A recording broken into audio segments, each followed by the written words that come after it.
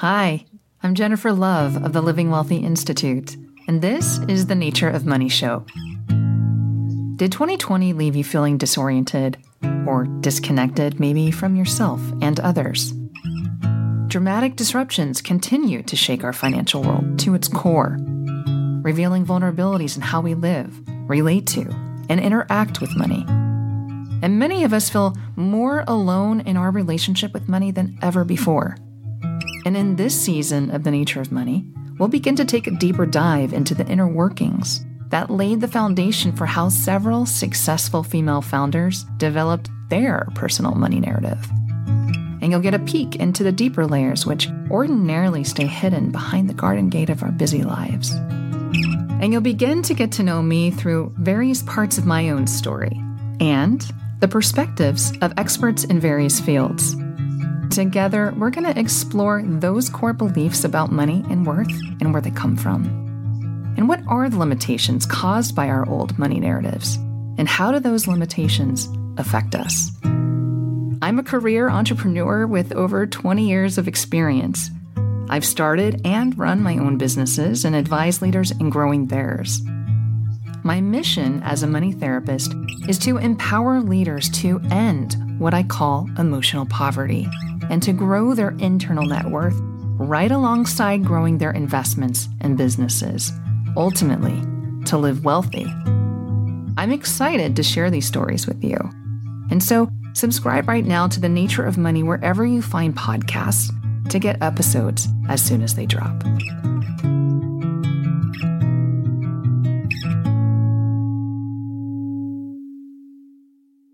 Do you wish you had a North Star guiding the decisions of your life? An internal compass that you could rely on when you're off kilter? The aftermath of 2020 has left so many feelings so tender. Anger, sadness, anxiety are common, and yet so many want to turn and run from the feeling. However, feeling our feelings is not overrated because our feelings are our North Star, showing us, telling us exactly where we are in our own inner experience. And beautiful, as a female leader, there is so much gold in that emotionality of yours, that emotionality that has been formed by the narrative of your life. And so today I'm here with Tim Lewis, a man who spends his days in the tech world and is also an accomplished musician, composer, astrophotographer, and a born polymath who relishes contemplating and communicating about any field of study that catches his fascination. He's a mythologist, an astronomer whose current attention is found in religion and spirituality and consciousness, psychology, and human perception. And in this episode, Tim and I discuss finding gold in the emotionality of our stories. Our discussion covers how female roles and archetypes create patterns of relating and examining where those patterns are empowering versus holding women back, and how stories and narratives are built over time. We're all in our own universe. We explore women in science, and we explore women leading emotionally impoverished lives. We explore finding things in the psyche that don't want to get detected. And we also talk about how to unpack the true emotions and layers of emotion. Anger covering grief and sadness and fear, and how to learn from all of this. We explore expressing our feelings and needs without resentment or injury. And we also explore dealing with our inner critic and observing without reacting or judging. And nature gives us the lesson. The death of a star is the basis for life. We have to unpack our story, die to the story we have constructed, to move into a new and desired phase of being and relating. What are we making money mean? How are we defining ourselves? What is expressing itself through us? This is complicated to shift because our ego and personality is very much a part of us. Is change possible? And if so, how? So join us in this episode to explore and learn more. Hey everyone! This episode has a special sponsor. Over at Ziva Meditation, you'll find tools to help you transition from worrier to warrior, all in one place. The world may be stressed, but you don't have to be. Inside Ziva Meditation Self-Care Center, you'll find meditations, visualizations, bodywork and movement, and resources for you parents and your kiddos. Emily Fletcher, founder of Ziva Meditation, and I have spent time together, and we share similar values, and I can personally say that this is one talented meditation guide. And so I'm confident that by putting you in the hands of her and her programs, you'll find your way into more peace and calm amidst your busy life. Use http://bit.ly/Ziva Meditation. Great, and we're here with Money Narratives and the universal look at emotional gold. So, Tim, maybe we just start with who are the notable women in science and why? Well, that would cover a lot of ground to try and cover that. But the three that I have been talking about lately are three women that sort of are connected to each other. And that's probably the reason why I found myself aligning on those three. So they are three women who were scientifically really active in the late 19th century and the early part of the 20th century. The first one was a woman named Annie Jump Cannon. Now, Annie was from the United States, and she was born in near the latter part of the 19th century, and she, went to school. She got her bachelor's of science at Wellesley College, but she did end up having scarlet fever, which was something that could happen back in those days, and she completely lost her hearing. But her interest took her to Harvard, and she ended up joining something called the Harvard Computers under a gentleman named Harlow Shapley, who was running the observatory at the time at Harvard. And the Harvard Computers were a group of women, and their role in this particular case, they were working with the men who also worked at the observatory. They were making catalogs of stars. And so Annie's role in making these catalogs, she was one of the people who was assigned to, look at the prints that were coming from the telescopes. Now, these were not photographic prints at this time. These were glass plates that basically had emulsion on them, so they could develop them and look at them. And so Annie was involved with analyzing, these fields of stars. This catalog they were making was called the Henry Draper Catalog. It was probably not one of the earliest catalogs, but it was our attempt to locate stars. In this Draper Catalog, the point of it was to identify and categorize stars down to ninth magnitude, which is pretty dim. Our eyes can usually see in the city maybe down to fifth magnitude, and the magnitude, I think, is a logarithmic scale. So they were categorizing and making these catalogs of stars, and Annie was just really fast at it. She had this kind of skill at ripping through this material, and she could categorize 200 stars an hour or something like that, which is on the order of 3 per minute. So she could go through this, but her big contribution was that she invented a categorization system for stars, which is, more or less unchanged today. The system that she came up with consisted of about 7 main categories and, subcategories. The point is that system helped us identify stars by their luminosity and their temperature and things like that. So that is what Annie's real big contribution was. And it's a big deal because being able to agree on what you'd call a thing is sort of the basis of science. So coming up with a system that everybody could agree this star is this category of star was really useful. So that was Annie's contribution. And this flows into the next woman that I talk about, which is Cecilia Payne. And Cecilia Payne, she was a little younger than Annie, but she was born in the UK. She went to school at Cambridge, even though she was unable to get a degree there because at that point, women didn't get degrees at Cambridge or anywhere in the UK, as far as I understand it. But she did study at the Cavendish Laboratory, and she polished her scientific method skills there and learned how to do science really well. So she learned that the same Harlow Shapley at Harvard was opening a program for women in astronomy at Harvard, and she applied, and she was the second woman accepted there. And what is interesting about this is there's this serendipity involved here, that all of these plates, all of these star catalogs and the associated data and plates and, spectral data was exactly what Cecilia needed to find. She shows up at Harvard and finds the largest repository of stellar classification data in the world at Harvard. And her research was about stars. So this allowed her to grab this large, statistical set of data and compare it to her work that she was doing at Cambridge.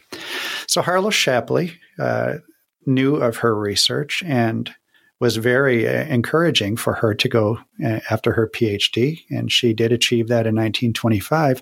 And her doctoral thesis was on stellar atmospheres. That was the title of the paper. And it's really interesting to think, if we think about what we know about science now, it's not so amazing what she was proposing, because we've had 120 years to think our way through these things. But back at the time that Cecilia was at Harvard, our brightest minds were convinced that stars were basically hot planets, just warm versions of planets, chemically, elementally similar. And Cecilia shows up, and it's hard to overemphasize how audacious this is. This woman in her 20s comes in to Harvard and confidently tells everybody that they're wrong. Most of these are men, tells them they are wrong and that they're way wrong. It turns out that the estimates that the science of the day had for the component or the quantity of hydrogen in a star was off by a factor of 1 million, according to Cecilia's research. So, this paper eventually was recognized as one of the greatest scientific papers ever written. And still, it took 4 years for Cecilia's ideas and her hypotheses to become accepted. You can imagine, just like with any case in human history, that there are always going to be people who are going to sort of be inertially strapped to what they think is true. And that was no different in this case. There were certainly going to be men who could not jump onto this rocket. They were perfectly content to trundle down the road intellectually in the equivalent of a Model T. And what Cecilia was offering was a rocket. But some of the men did jump onto this rocket, and it shot us forward in terms of our understanding, because in addition to what she was showing us, which was effectively that stars were nothing more than balls of hydrogen and helium, and what they did was consume that hydrogen, making helium through nuclear fusion processes. That was a pretty amazing thing, because what that really allowed us to do is understand something about what the early universe would have to have been like. And so Cecilia, the ramifications of this were that we now knew that the early universe had to have a lot of hydrogen and helium. So whether it was direct or indirect, Cecilia's work gave us a roadmap to start laying out what the universe was shaped like and what it must have been and what it must not have been early in its formation. And so that helped us understand what the universe was like in the early parts of it and how stars formed, because now we understood that the universe was actually not a complex but an exceedingly simple environment. You have gravity and electromagnetism largely operating on these scales, and you had hydrogen and helium. And when all of those four things came together, you had just an explosion of stars and then eventually galaxies. So that's where Cecilia took us to, redefining what stars were. But the next woman, Margaret Burbidge, took on where Cecilia left off. Margaret, also from the UK, she did her, I think she got her degree in, when was it? I think she got it in 1945, got her PhD in 1945. And she came to the United States, and she attempted to apply for a Carnegie Fellowship, but she was blocked because to give her a fellowship would have meant that she would have to study at Mount Wilson up near Pasadena. And there was a hard rule at that time that only women could only men could operate the telescopes up at Mount Wilson, which seems kind of silly and petty now, but it was a hard rule that was not violated. So she went on with her research anyway, and in 1953 she married, and so her and her husband and colleagues Fowler and Holt got together and started working on trying to answer the question of, now that we know what stars are made of and we know what the early universe was like, well, where did we come from? How are we here? Because that question had not been answered. We understood where hydrogen and helium came from, but the rest of the periodic table of the elements, it was unclear at the time how it could come into being. And so this team, which was later known as the B2FH team, and their paper is known as the B2FH paper, they put forward an idea called stellar nucleosynthesis. And the stellar nucleosynthesis is, if you take the components of that statement apart, it just means synthesis inside the nucleus of stars. And so that is exactly what this team arrived at, was that stars live their lives producing hydrogen and helium, but they can't really produce much more than, things like carbon, maybe up to iron if they're really large stars. And the reason that is because the energies required to produce anything bigger are just not available at the cores of the stars where this fusion reaction is going on. So what the team suggested was stars do in fact produce all of these elements, but they don't produce them during their regular lives. They produce them at the moments of their deaths. And so that's exactly where this went, that we saw that stars run along for, hundreds of millions or billions of years, depending upon their size. And eventually the star runs out of its fuel, that hydrogen. And that hydrogen and that process of creating helium from hydrogen is the only thing holding off the crushing force of gravity, trying to squeeze all of that hydrogen and helium into an ever smaller volume. So at the moment that the hydrogen runs out, there's nothing to stop this gravity's force, and it crushes the star very quickly. And by very quickly, in milliseconds, it crashes down. And in those few milliseconds, the temperatures get so high in the core of that star that it is now within reason for all of these other elements to come pouring out. That's exactly what they do. The star squeezes down from gravity, then explodes, it rebounds and showers the space around it with the periodic table of the elements up to around uranium. So that is the contribution that Margaret and her team made, really answered the question, how are we here in a universe that started with just hydrogen and helium? And so you can see how these three women were sort of linked to each other. Annie's stellar classification system that she came up with, and all of the work that she did classifying stars, brought Cecilia the data set that she needed to do her work on redefining stars, which then left the door open for Margaret to go forward and fill in the gaps left by Cecilia's work. If you can say that was a gap. I mean, what she did was amazing. And these women obviously went on to do other things, but these were their big contributions. What I'm really enjoying in listening to these women is how they were so audacious in some ways, but also they were stumbling across barriers, blocks in how they might proceed or succeed in certain kinds of ways, or even be accepted, their ideas being accepted. And you mentioned, how one of them was even not allowed to go to the observatory and work the telescope.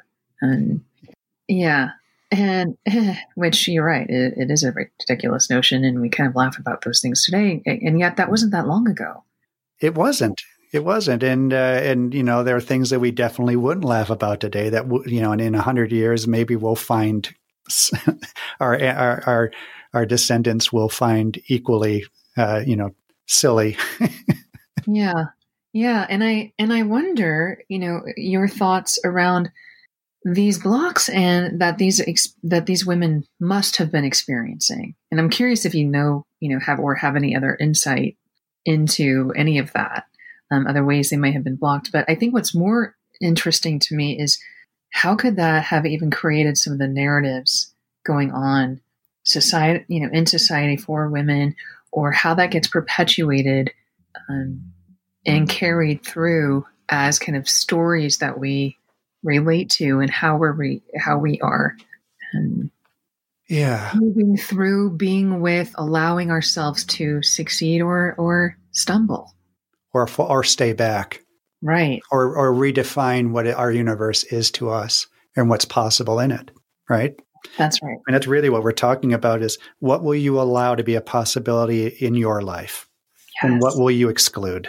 Yes. And you know that these women had exactly the same stuff going on, but probably much worse than we have it today, or women have it today. I mean, you know, they had to knock down barriers that are, you know, effectively not there. I mean, someone like Cecilia, the men at the time, the scientific giants at the time, they were kind of doing the, you know, there. That's very nice that you've come up with a paper, but we think that you're making a mistake by publishing this madness. We think you're going to ruin your career. You're so young. You've got so much potential. We think you're going to ruin your career before you get going. And imagine that. Now, what we don't really know, at least I don't know, because I haven't read, I know there are books out there on Cecilia Payne. And she eventually married, and I think her name was hyphenated to Tuka-Pushkin. But there has to have been a degree of headstrongness in these women. They couldn't have been shrinking violets, because they had to have known they were going into, well, they had to have known they were going into a lion's den of sorts. They knew that Cecilia was the second woman accepted to the Harvard program for astronomy. So she knew that she was blazing trails. But to the degree that, was she doing this to blaze a trail, or was she just sort of inconsolably curious? She had to do this. This work had to happen for her.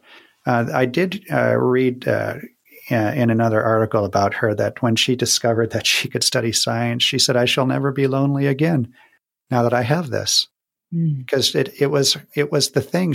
I think she was one of those children who was lonely and misunderstood, and in science she found sort of that consolation that she was looking for, so she could just go do that. And so she didn't tell herself, and we don't know, what did her parents say? Did her parents say, "Yes, honey, go do that"? I mean, it may have a lot to do with that too, that they reinforced it and let her go forward in that.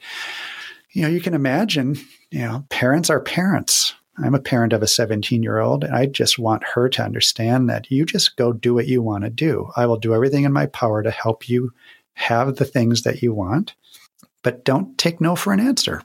And so maybe that's what happened for people like Cecilia and Margaret and Annie as well, is that they had supportive parents.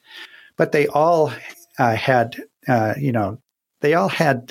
whether it was they were overt or hidden walls around them, they all had them. But something tells me that they just simply said, "I'm just going to go do it, and I'm going to go until I'm stopped." And I think that's maybe a good model, don't you think? I do. I like this notion of, one, there's a reinforcement of something even being possible. But I like this idea and notion of what you were referring to earlier about the stars, and this concept of the stars. I see it almost, when you're describing it, as like breaking open. And that's what I've heard and have learned about stars is that there's almost this death that happens. And I imagine in these women that there was some form of explosion that had to happen outside of the cultural norm, the societal acceptance that they were living under, that they had to somehow explode beyond that in themselves to break through what maybe was supposed to be. Or what was considered acceptable. Right. Yeah. And I mean, just think of, Annie. Annie kind of goes into this having lost one of her senses, and that didn't stop her. I mean, there you could even think of it as that was the death of a part of her. That's right. She was young when it happened, but she had long enough to know what it was like to live with it and to live without it. And clearly, she did not go pull the covers over her head and say, I can't live now. She obviously just dealt with it. Well, and so going back to the star, when the star explodes, mm-hmm. is it true, Tim, that that's when it begins to really emit its light? No, I wouldn't put it that way. The way I would put it is that the death of the star is the basis for life. Without that star dying, without a process by which a star dies, there could be no life, period. I mean, it's not flowery or allegorical. It's factual. The dying of a star gave birth to the component elements in the periodic table, the elements that eventually formed into complex proteins, amino acids, and other organic compounds that eventually somehow became alive, which is, to this day, it is still the thing that humans want to understand, and it informs our mythology, our religions, our stories. It's a big deal to understand this mystery. But the dying of the star is a necessary precursor to life. And if you think about it, that's not even just that's not like it's a thing that stars. Or it's not a responsibility that stars hold alone. Death does seem to be a necessary precursor to life, because there's a whole lot that goes on between a dying star and life forming on a planet, the third planet from this little star that we're living around. So there are a lot of processes that went into that. But the point is that that cycle clearly is a virtuous one. When we think about that in nature here on this planet, there's a saying that I've always really kind of grounded myself back into when I think about growth. I think about the pain of growth. And I was the kind of gal who, when I was in elementary and junior high school, I grew so fast that by the time I was 12, I was 5'7" with a size 10 shoe. Oh man, that had to be hard. And serious growing pains, Tim. It hurt. Mm-hmm. Yeah. It really hurt. And this saying is, for a seed to achieve its greatest expression, it must come completely undone. And the shell cracks open, and its insides come out, and everything changes. And to someone who doesn't understand growth, it would look like complete destruction. And doesn't that seem to suggest something about the necessity of vulnerability? Yeah. It sure does to me. That seed is safe inside that husk. And the only way that it can literally become, is to be exposed and vulnerable. If we look at the butterfly, the same thing, right? The caterpillar crawling into the chrysalis, mm-hmm. Emitting the digestive enzymes to literally break itself down and become goo. What a vulnerable place to be in. Exactly. And yet out of it comes another being. It literally disappears as its current self and rebuilds into a different thing. I'm finding myself curious how you see this playing out in feminine roles or archetypes and narratives, maybe some of the illusions in how we're holding or maybe how we're avoiding patterns in our lives. Yeah, that's a big question. illusions and stories, patterns, all of these things are part of the human experience. Nobody tells you that it's going to be a thing that's there, but it is, to me, the work of a human lifetime to learn to see not just yourself, because as we've talked about before, there's a certain amount of self-study that can be done, that just the act of looking yields benefits to becoming a more authentic human being.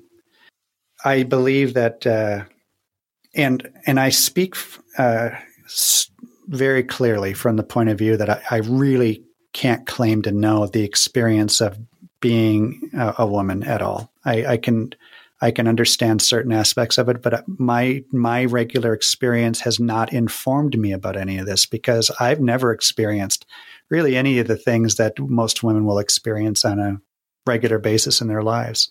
So, but when I think about what we were talking about, there are definitely stories that women come into the world with. You were talking about Cinderella earlier, and boy, is that what an amazingly terrible accident. Somebody said, "Hey, let's make this story." Somebody at Disney, let's make this story. And I don't think it started with Disney. Of course, these ideas have been around for much longer than Disney. But the idea that the woman becomes herself, or becomes total, or becomes complete when this man bestows the missing part to her.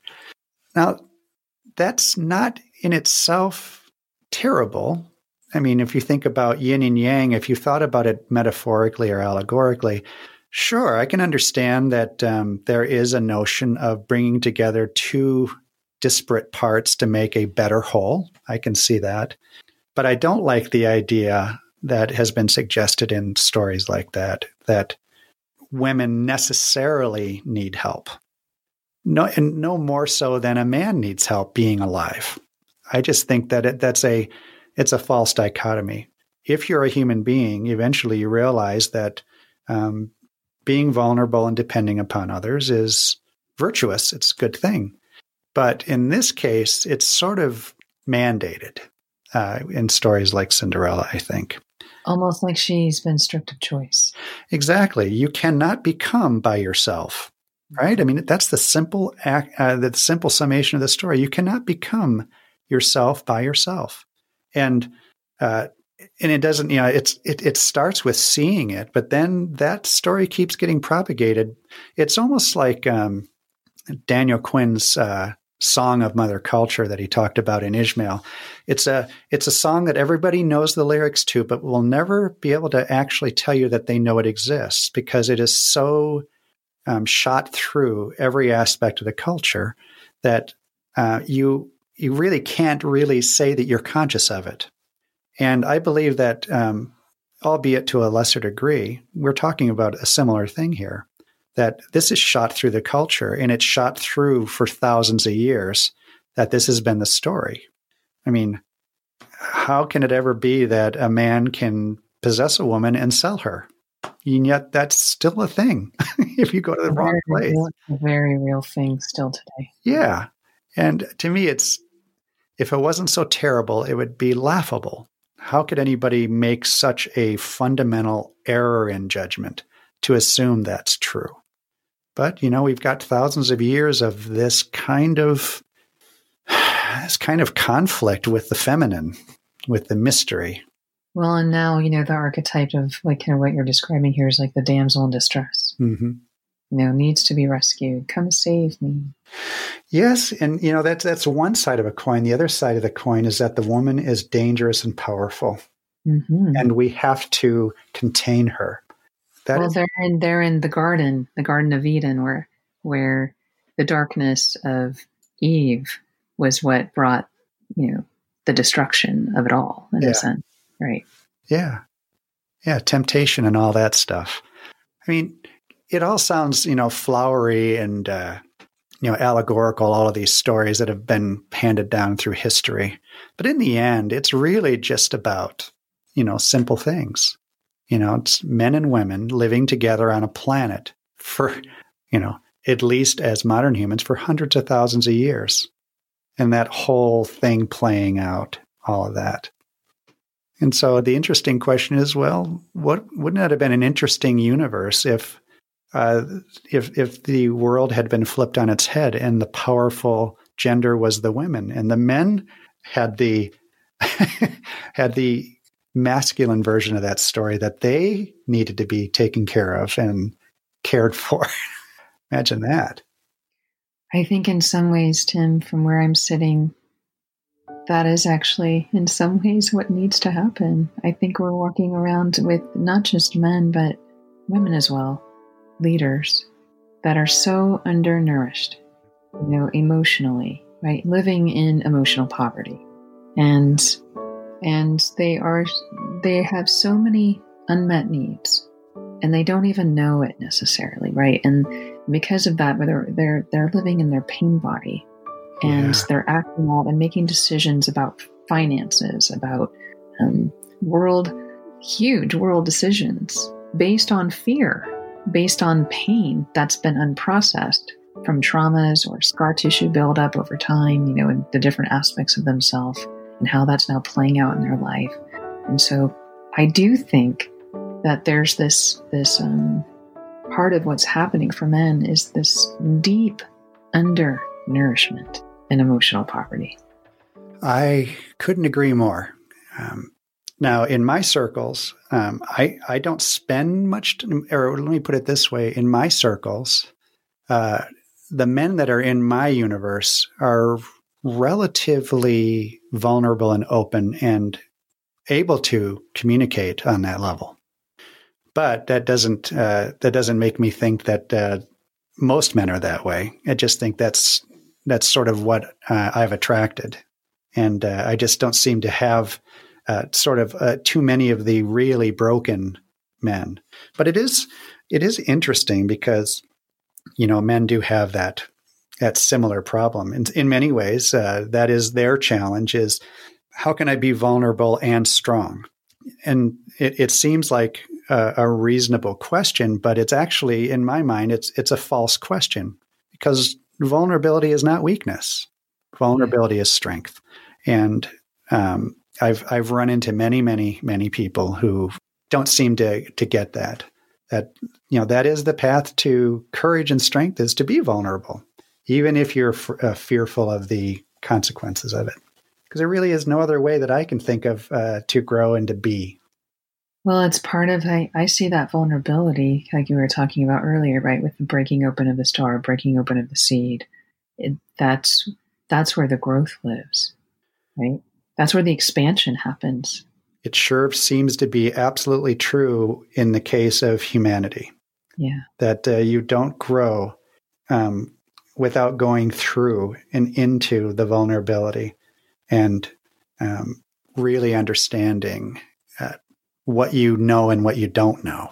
And you mentioned, unmet needs. There is so much. To me, I think that there's a crisis right now, that there is not a mechanism in our society or our culture that even points to the need for self-knowledge on the level of needs, to even consider needs a thing that are real. I've run into many, many men who will say, I don't need to worry about that stuff. And it's sad, because every human being has them, that if you're alive, you have them. And being able to articulate them and communicate them is probably one of the greatest strengths possible. And, when we go back to the damsel story, women are not encouraged to do that either. They're not encouraged to know themselves on the level of their needs, or even what they're feeling, for goodness sake. There's a whole lot of smash that stuff down mindset, especially if you are going to try and work in or operate in an economy, whether running a business or being a part of a business, being an entrepreneur. It seems like that's an unacceptable trade-off, that you can't succeed with one, or you can't succeed with both. both being vulnerable and being successful and being a leader and all those things, which again, I think it's just dead wrong. To me, the best leaders that I've ever encountered are the ones that are humble and aware of their shortcomings and understand how to surround themselves with people who protect them from their weak areas. I really came to know that we can hold multiple kind of emotions at the same time. And I'll give an example through a story. My mother, when I was 8, was in a really bad car accident that left her disabled. And she kind of emotionally checked out at that point. And my father had already gone, so he was already out of the picture. So I felt kind of alone in the world, Tim, with my brother, and I was the oldest. And it wasn't that long ago that, I've been doing processing for years around this stuff, parent stuff, because it's important to take a look. Mm-hmm. It's important to examine ourselves. And there are so many different layers and nuances to it all, kind of like the soil of the earth. Like there are just different layers, and it takes getting through that topsoil to get down to those boulders deep below. And so I've been unpacking, and I had this experience where I got onto a call with my mom, and I was just feeling it. I was feeling the anger that, I didn't have some of the support or tools or resources that I really needed, that I really craved and yearned for, growing up, and that they just weren't there. She just wasn't capable. She didn't have the capacity. Right. And, yeah. And yet I, at the same time, could hold her with such compassion and love. So I called her up and I said, "Hey, Mom, I need to have a conversation with you because I'm really angry." And so I said, but I need you to really hear me. I just need to be heard in this. Can you just please listen to me right now? And it's okay because I love you. I'm going, our relationship's not changing. I just need to be angry with you for a moment. And I know that you did the best that you could. And I just had this big conversation with her about it. And I held her in all this compassion and all this love for what she was capable of and her own, traumas and what she had been through. And yet I was still allowed to have my anger and process that with her. It was one of the most beautiful conversations of my life, Tim, because I was able to be angry with Mom in a container where it was safe to be angry with her, where she didn't have to take it personally, because I was also equally, if not more, holding her with compassion. Yeah, anger without resentment, right? Right. Now that took some practice and some time to get there. Well, but yeah, it is very hard. I mean, it's hard enough to unpack what are the true emotions underneath the anger, grief, sadness, fear, and so on. Right. And so they are, those are hard things to earn in a human life, is the visibility of how to do those things, how to express dissatisfaction without the intent to injure. Yes. Yeah. And just have it, really have the what's true for us, and without making anyone or anything wrong, but just having it. Yeah, that's what Rosenberg talks about, right? That's right. Or Rumi, out beyond ideas of wrongdoing and right doing, there is a field. I'll meet you there. Yeah. Oh, I love that painting. I love that one. Yeah, me too. Yeah. And so therefore looking becomes important. Self-examination becomes important. But as we were talking about earlier, looking is not enough. Right. Yeah. Because there's a certain amount that can be revealed just by looking. You turn on a light, you can see things in the room, but you can't see what's in the walls.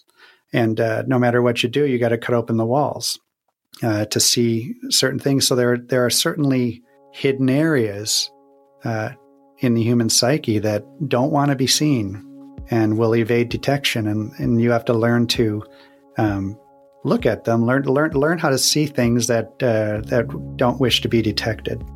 And, that's like phase 2. Once you've gotten past the basics, learning how to find the parts of yourself that you can't see. Yeah, because our ego becomes very sophisticated at hiding. Sure. Biases, prejudices, all these things are just lurking around in there. And just like the Song of Mother Culture, they are so prevalent and so part of your way of being that you don't really see them.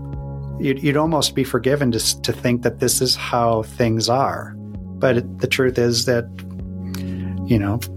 you may not find someone who actually shares that particular cocktail of prejudices, preconceived notions, and things like that. It always amazes me to realize how each human being literally lives in their own universe. We really do. From the point of view of our experience, if you think of everything that take away the basic things we can agree on. We can probably agree when we look at the sky that it's blue. Some people may describe it with more precision or sophistication, but we can generally agree on things like colors. We can agree on things like soft and hard. But there's a great deal that we can agree on. Even if we try and tell each other, we still can't agree on them. Even how something tastes.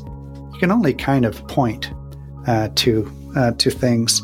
And that's just on the basics. If you now get into sort of the things that involve attitude and opinion, it's literally, you're not walking around in the same world with the person right next to you. Or genes. Our genes, like one person loves cilantro, the next person, because of the gene that they have, tastes like soap. Exactly. And you may not even find out that a person doesn't eat cilantro because to them it doesn't taste like cilantro. If you could even tell somebody what cilantro tastes like.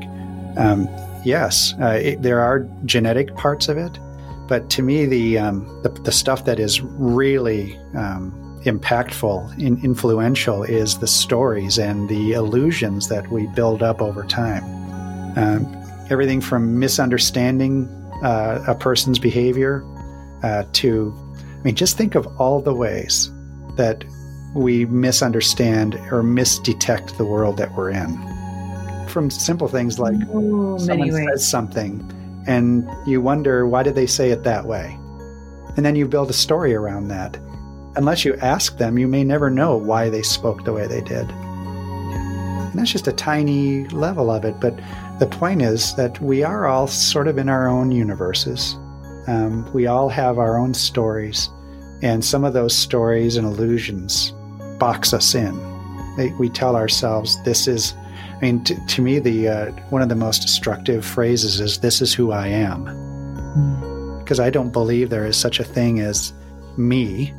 I certainly go around in a society and I function under this identity called Tim, but that was all kind of built up and invented.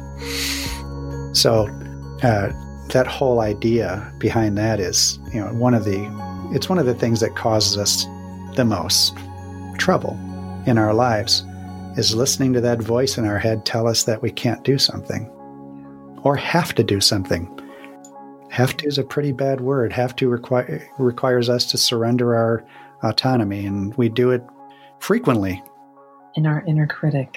Yeah, our inner critic. Yeah, can wreak havoc all over.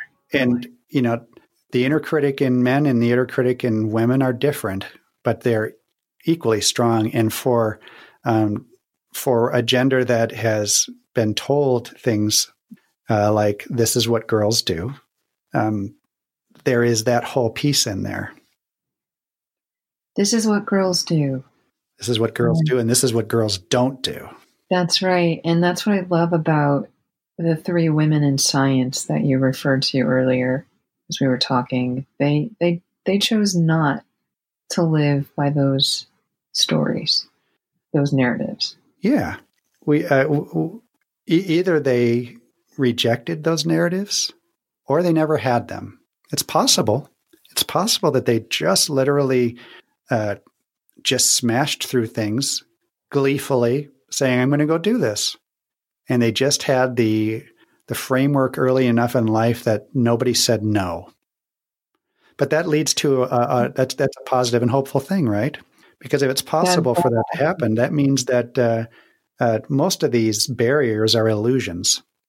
That's not to say that there are not real barriers. What I'm saying is that believing in the barriers is one of the strongest aspects of the barriers. is Now we're believing. getting awesome. I love it. Keep going. So I believe that the way past those is to just cultivate not a certainty that you can go against the barrier, but just sort of a game for the mystery. Let's see what happens. Let's see what happens if I go try and do this. No harm, no foul. I'm going to go try and do this. Don't build a story and the associated denying force that says, I can't do that. Sure you can. You can really do almost anything. It's sort of like, that old thing my mother told me, that you can ask for anything. You can ask for literally anything in the world. The only thing that will stop you from asking is some story you have in you about being ashamed of asking for anything you want. But if you can throw that away and make that a virtuous thing, asking for help, whether you're in business or whether you're around money and you're trying to have some adjustment or some refinement in your attitudes toward it, ask for help. Don't assume that the person that you see being successful about the thing did it themselves. They almost certainly had someone that mentored them or helped them get past a blind spot or a supposed barrier, right? I couldn't agree more. And I also think this really hits on the power of language in words and the energy in that language in words and the importance of what we are communicating to ourselves and to others. Yeah. Yeah. Yeah. To me, that's. I'm like with you. I grew up with a mother who told me I could do anything I put my mind to. Now, I don't know that I would perpetuate saying it exactly like that, but I grew up believing I could do anything I put my mind to because I heard it over and over and over again. Think how powerful those few words are, though, in a young mind especially. I mean, think of the state of the mind of a child. The child looks at the parents as gods, and God speaks to them. And God either says you can't do that or you can do anything. You can imagine how important that is. We forgot how important it was because we forgot what it was like to be that size. We forgot what it was like to have a world that enclosed us and a few other people, and that was our universe. We forgot that simple world, and we forgot the total trust that we placed in people. And so when you hear someone like your parents say these kinds of things, there's power there. Mm-hmm. It sticks. I still hear it. Yeah. And it carries you across, choppy seas. It supports you. I think it's the foundation of the tenacity that I have. It's that belief that, okay, well, it's not a matter of if, it's just a matter of how. Exactly. Which is the foundation of ultimately what my mother was saying to me. Yeah. You can do anything you put your mind to. Okay, well, so maybe that's not the way, but there's another way. Yeah. And then it becomes an experimentation science lab rather than a failure. Exactly. It's a mystery to solve. It's a puzzle to unpack. And that becomes fun. Then it's a place of wonder and awe. Think of that energy that's involved in working on a puzzle. It's not negative energy. It's positive. It's enthusiasm. It's excitement. And all of that translates into the energy that's needed to solve it. Because ultimately, you have to have your own energy. It's not going to come from elsewhere. And if we're not living in that place of possibility, then we're living in, you mentioned it earlier, kind of living in this box, living in this container. And one of the things I really enjoy listening to you talk about is how much like our inner world, our brain looks so much like the galaxy. Yeah, that is a fascinating area of research, I think, that's going on. One of the things that I am always excited about is, if you go to any time in the past, you go back 50 years, you go back 100 years, you will find something that was not known then that is known now. And by known, I want to speak precisely that the job of science is not to prove things. The job of science is to converge on truth with ever-increasing certainty. But certainty is never guaranteed. So we can always approach certainty. But there's always going to be a time where something wasn't known. In other words, there was always a day where we didn't know a thing, and then the next day it was now known. And I always visualize that as sort of an expanding bubble, like a sphere. Inside the sphere is all of human knowledge, which to me, science's job is just to take these individual realizations of individuals and put it into this larger brain that is the sum of all of the brains, alive or dead, that have wondered about things. So the cultural brain is continually growing, from the efforts of individuals or groups of people that are trying to understand things. There was a day where infrared was considered something spooky like witchcraft, or it didn't even have a name yet, but it belonged in the domain of mystery and scary stuff. And we all know what happened to witches. They were not celebrated. Mm. So being able to manipulate or wield power, especially occult power, got you in various kinds of trouble. And also, you can see in history that we treated the men and the women differently in the same regard. Well, men were wizards, but women were witches. So I like thinking about how that sphere of understanding and knowledge continually grows, and how, looking at it from the other side, things that we don't understand today, in 100 years, they will look back on us with pity and say, how could they not have understood that? But the point is, it's constantly moving. That sphere is constantly moving. And so we are at a time now where our technology and our understanding in our time is grappling with its own sort of mysteries. And one of those interesting mysteries is we can at least now scientifically observe things that were talked about for thousands of years. If you go back and look at mystical teachers, conscious people, Buddha or others like him, you will find speaking about things that were not scientifically testable. But we are now starting to run into this area where our technology can allow us to not only look very closely at the human brain, but also look very closely at the universe, to look at it with enough sophistication that we can start to see structure that, even 50 years ago, there's just no way to look at these things. There was no way to even visualize what a neuron looked like in a human brain.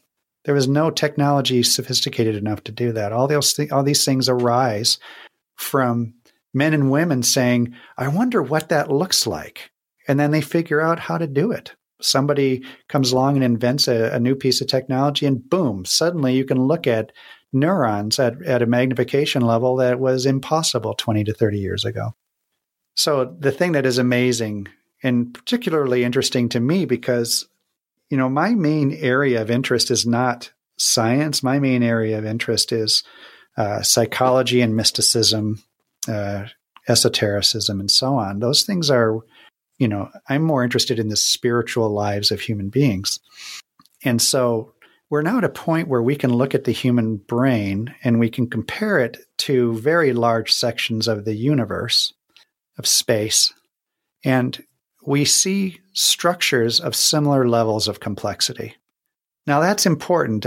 Complexity is a thing. It's a quantifiable thing. You can measure the amount of complexity in a system through various means. And so there are people that are, because again, we live in the age where the technology is possible to do this now, we can kind of compare the very small to the very large.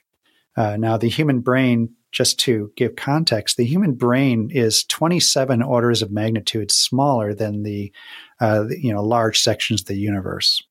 So by that, I mean, you take the human neuron and multiply it times 10, 27 times, or add 27 zeros to the dimensions at the scale of a neuron, and you get to large sections of our universe.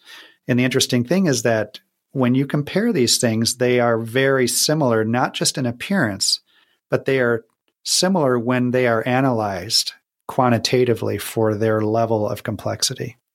And to me, that is really exciting. Because when I think of, when I put on my spiritual hat and you think about, what is consciousness and why is it in us and where is it located? Is it located anywhere in us? Is there a spot? Is it in our head? No. Is it in our whole body? The question isn't really known. But when I look at that, it seems like what the spiritual masters and the mystics have been saying are starting to become, researchable things.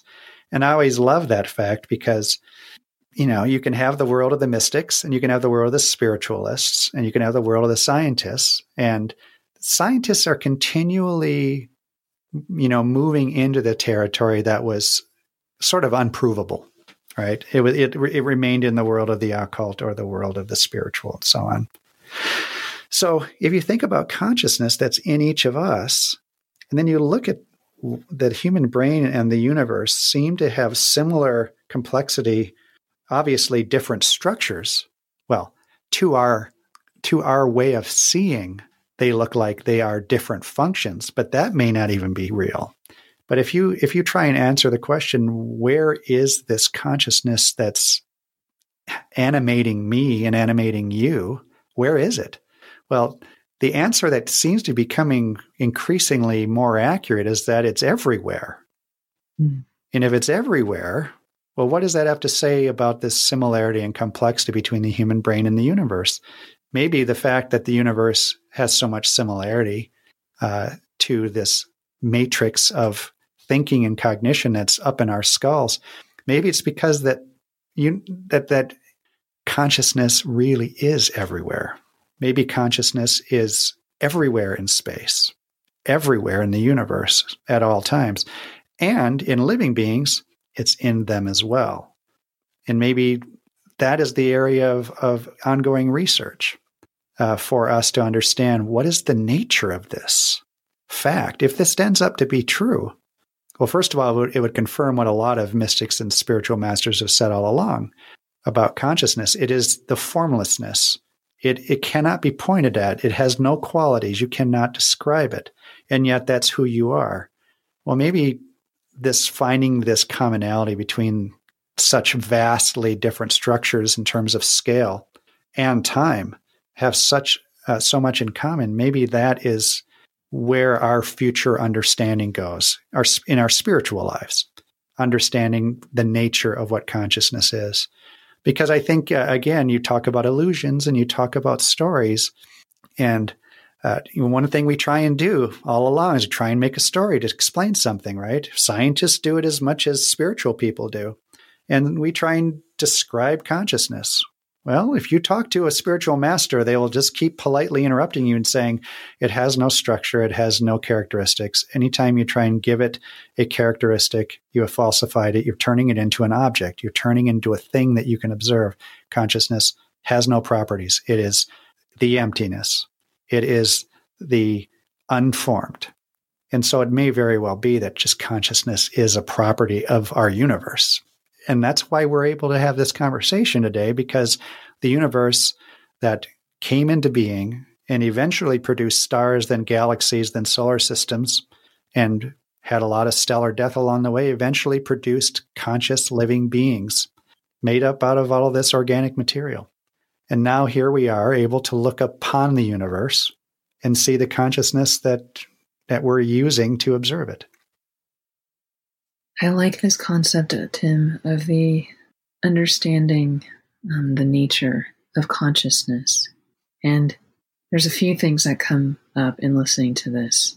One is, understanding the nature of consciousness. And then I'm seeing the tentacles of, how what our brain looks like and what the galaxy looks like, and then what tree and root systems look like, and the similarities and how it is our bodies or, the root systems themselves or the branches, which is the opposite side of it, just kind of one's in the light and one's in the dark.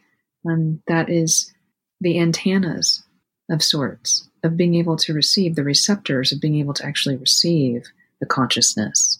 And then maybe how important that becomes for our own awareness. Again, of self-examination, so that we can clear the muck, clear the scar tissue out of the way of our ability to be the receptors of this consciousness, this nature of consciousness. And that what I'm hearing, what I'm really feeling as I'm listening to you talk about this, is this concept that everything is found in nothing. Boy, you couldn't have put it better than that. Everything comes from nothing. Everything comes from formlessness and returns to it. And then I think about that movie. Did you ever see The Never-Ending Story? Yeah. Yeah. I had this visual at the end of that movie where what was that being? The flying white dragon-like being? And it's this, it's like everything is possible in the place of nothingness. And in this space of quietness and stillness, that crystalline field, that's what we want to tap into.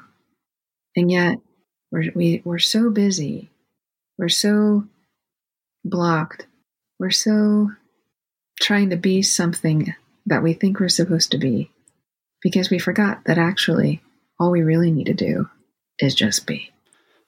Yeah. To me, it's funny how many conversations I have when if it turns to the question of the ego, because really the problems we're talking about, the problems that we're talking about here are really on the domain or at the level of the ego, on the scale of the ego, for lack of a better term.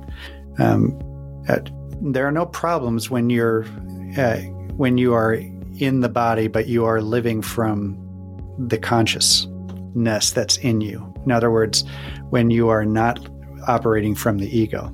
The ego is this process. I'm not sure if you've read Eckhart Tolle, but he did talk about the pain body, and his book, A New Earth, I always recommend to anybody who wants to dip their toes into understanding ego and consciousness. I think he did it better than anybody on explaining it in a way that you can use it and make sense of it.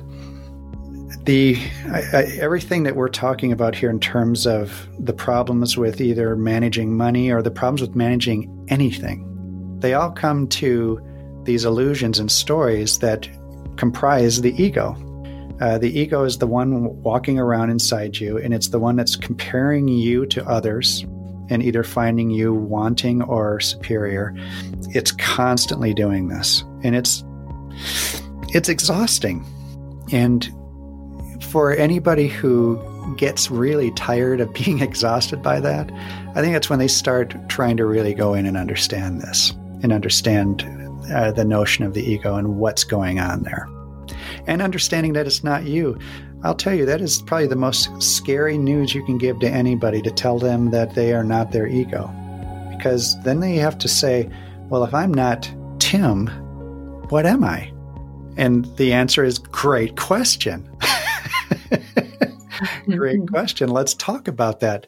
And then you just walk them through. I remember doing this with this fellow that I ran with. I used to, before the pandemic, I used to go over every Saturday to Leucadia and do an 8-mile run with a group of people over there. And this young man was struggling. He was in just out of college, had his master's degree. He was in research in genetics, and he was running through problems with people, political problems, all ego stuff. And so I remember that day very clearly, just running with him and kind of walking him through the pointing out instructions.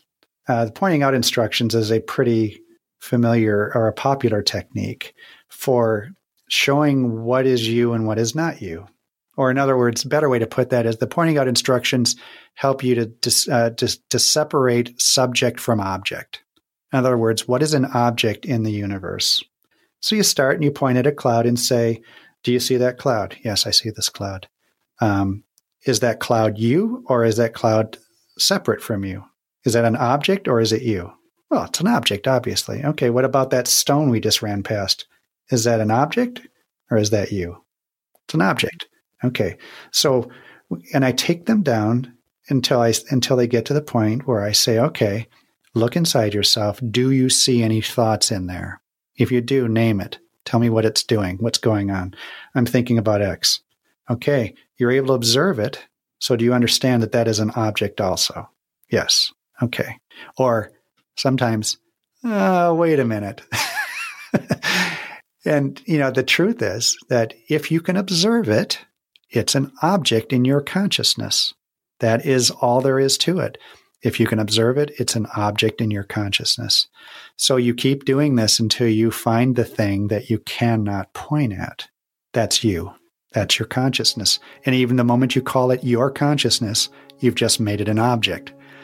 So you got to stop and realize that when you get to the consciousness, when you get past all of the objects in your field of experience, all of your feelings, all of your thoughts, all of your attitudes, all of your physical sensations, and the world that's outside, they are all objects in your consciousness. And there's only one thing that is not an object in this universe, and it's consciousness. And it is in you, even though you cannot point at it. So it's the simple answer is the only thing that's left is the thing you can't point at. That's consciousness. It's the only thing that's not an object. And Tolle has a really great narrative about that in his book. I always like to point people to that because it is one of the most concise ways of sort of ripping off the Band-Aid that people are walking around that's affixed to their being. They say, I've got to have this thing. This is me. I can't be without it. But of course you can. And it's not like if you fully realize yourself, you lose your ego. You don't. You just stop believing it's you. It's still there. You still laugh at movies. You still like certain kinds of jokes. You just don't believe it's you. That feels like a really incredible tie-in to where we're headed this season. And what we're making these different narratives mean and how we are defining ourselves with them, or how we are behaving because of them, or what we're feeling or what we're thinking, and how that's all expressing through us, because we've identified outside of the consciousness, right, the personality, the ego, and how that really can very much shift if we begin to let go of these narratives, of these stories, and begin to experience that consciousness that you're speaking of. Yes. And what is fascinating about all this is you have to maintain a couple of ideas when you're trying to go down these rabbit holes. You got to keep scale and relativity in mind. And I would describe scale as, okay, well, yes, the idea is to come to see that your ego is not you. It's part of the process to learn to see what is you and what is functions. In other words, your ego, it would be better seen as an autonomic function like your heartbeat or your breathing. You don't breathe, your body breathes for you, your heart beats for you. And the first leap is, I don't think, the thinker thinks. And then I see these thoughts come through and I slap I on them and I call them my thoughts. But they came from nowhere. They came out of this emptiness, this formlessness, and then they disappear back into it if you don't give them any attention. So it's possible to actually live that way. It's not really about stopping your thoughts. It's more about stopping being so obsessed with them that you have to constantly grab onto them as they come through. Yes. But what I was getting at about scale is on one level, yes, on one level of scale, yes, you have to learn to see the illusion of self. But on the level of an emotional human being, it's not like you just go off and say, I'm just going to deny the ego and I'll be okay. You still have to attend to your emotional life. You have to attend to, on the level of your psyche, you have to attend to those things. Part of what makes the pursuit of recognizing this illusion possible is that you become more whole. Integral would be another way of putting it. that you have to work on all of these scales together. You can't just, for example, start meditating 20 hours a day and quit your job. I mean, you could, but eventually you'll be meditating out on the curb, and you'll be walking everywhere. Now, maybe that's what you're after, but if you have other ideas in mind, then you have to entertain sort of a holistic approach to wellness. And so, yes, you absolutely must inspect all of those illusions and all of those stories that form your little dossier that is your ego. You also have to work within the ego and make it healthier. Make it so that that you are not walking around believing things that are not real. And addressing those illusions. You still have to live in the world. And I think the way Tolle talked about it is there's sort of an internal purpose, there's an external purpose. And your external purpose may be to go and start a business and get wealthy. That may be your external purpose, but your internal purpose is to recognize the illusion of self and live from the consciousness, which would you could sort of categorize that as observation without evaluation.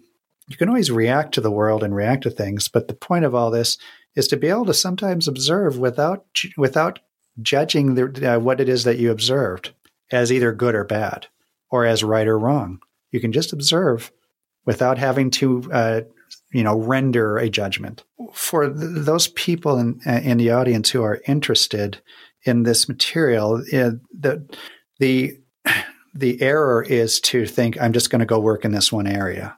You'll eventually realize after working long enough that it probably won't work to work here and then work there and then work there and then work there. No more so than, yes, you should work on awareness of your feelings and needs and work on your ability to communicate that in ways that protect the other people and keep their interests and needs at the same level as yours. But you might want to actually walk a little bit, take care of your physical body. You have a physical machine that needs to be cared for also, depending upon how you feed it and what kinds of activities you do. You can also take care of that. But you could also be one of those people who runs, 90 miles a week and their whole lives are running, but they don't inspect anything else. So my thinking is that the holistic approach, having an idea of what are the areas that you need to attend to while you're a human being, a biological machine walking around on the planet, figure out what those things are, learn what those things are, and then, figure out how to work on all of them. And that may sound daunting, but it doesn't have to be daunting. It can just be, keeping an awareness of all those different scales or dimensions of existence that you need to attend to. Beautiful, Tim. You've given us a lot to think about here and to kind of chew on. Sorry. No, it's beautiful. It feels so rich and juicy, and like there's just so much in that. So much love I can feel in that. So thank you for the wisdom that you've shared. You're most welcome. It's my pleasure. A big thank you to Tim Lewis. And I want to make sure to thank my co-producer, Tyler Lowe, and the entire Living Wealthy Institute team. The magic of the show is simply not possible without them. And to you, my listener, thank you. And I wish you a blessed week. And make sure to join us for the next 3-part mini-series as I unpack the Cinderella story. We all have a Cinderella playing out inside of us. My position on this story is that it is not a simple archetypical story. It's not just a fairy tale. It's a story of disempowerment and a personal financial nightmare. Thank you for listening to The Nature of Money, a show of the Living Wealthy Institute. I'm your host, Jennifer Love. Thank you for joining me. Inspired by what you heard? Challenged? This is sobering and confronting material. I know. I've done it, and I continue to do it. and I work with leaders around the world in doing this work. It's a big step to even get to the place where you're willing to look and examine your core beliefs and the ways that you could be sabotaging yourself and say, yeah, that could be happening in me. Exploring this on your own is not easy. If you'd like support with identifying how your harmful narratives are blocking you from feeling worthy, valuable, whole, and freeing yourself and in your relationship with money, please book a discovery session with us. You can book that by going to jenniferlove.com and filling out a short and easy discovery form that helps me and the team prepare so we can show up and explore how to best support you. You can also join our free Living Wealthy community Facebook group, where I share financial resources, living wealthy tips, and weekly money inspirations. You can find that at facebook.com/groups/livingwealthy. And will you take just a moment right now and give this show a stellar rating on the channel you're tuning into? And then share this episode with someone who could really benefit from its magic. I deeply appreciate you. And thank you to my co-producer, Tyler Lowe, to my writing shepherd, Tina Overberry, and to the musical magic and all-around soul support of my sweetheart, John Bagdasarian, and to the entire Living Wealthy team. The manifestation of this project is simply not possible without them. And to you, my listener, thank you. And I wish you a blessed week.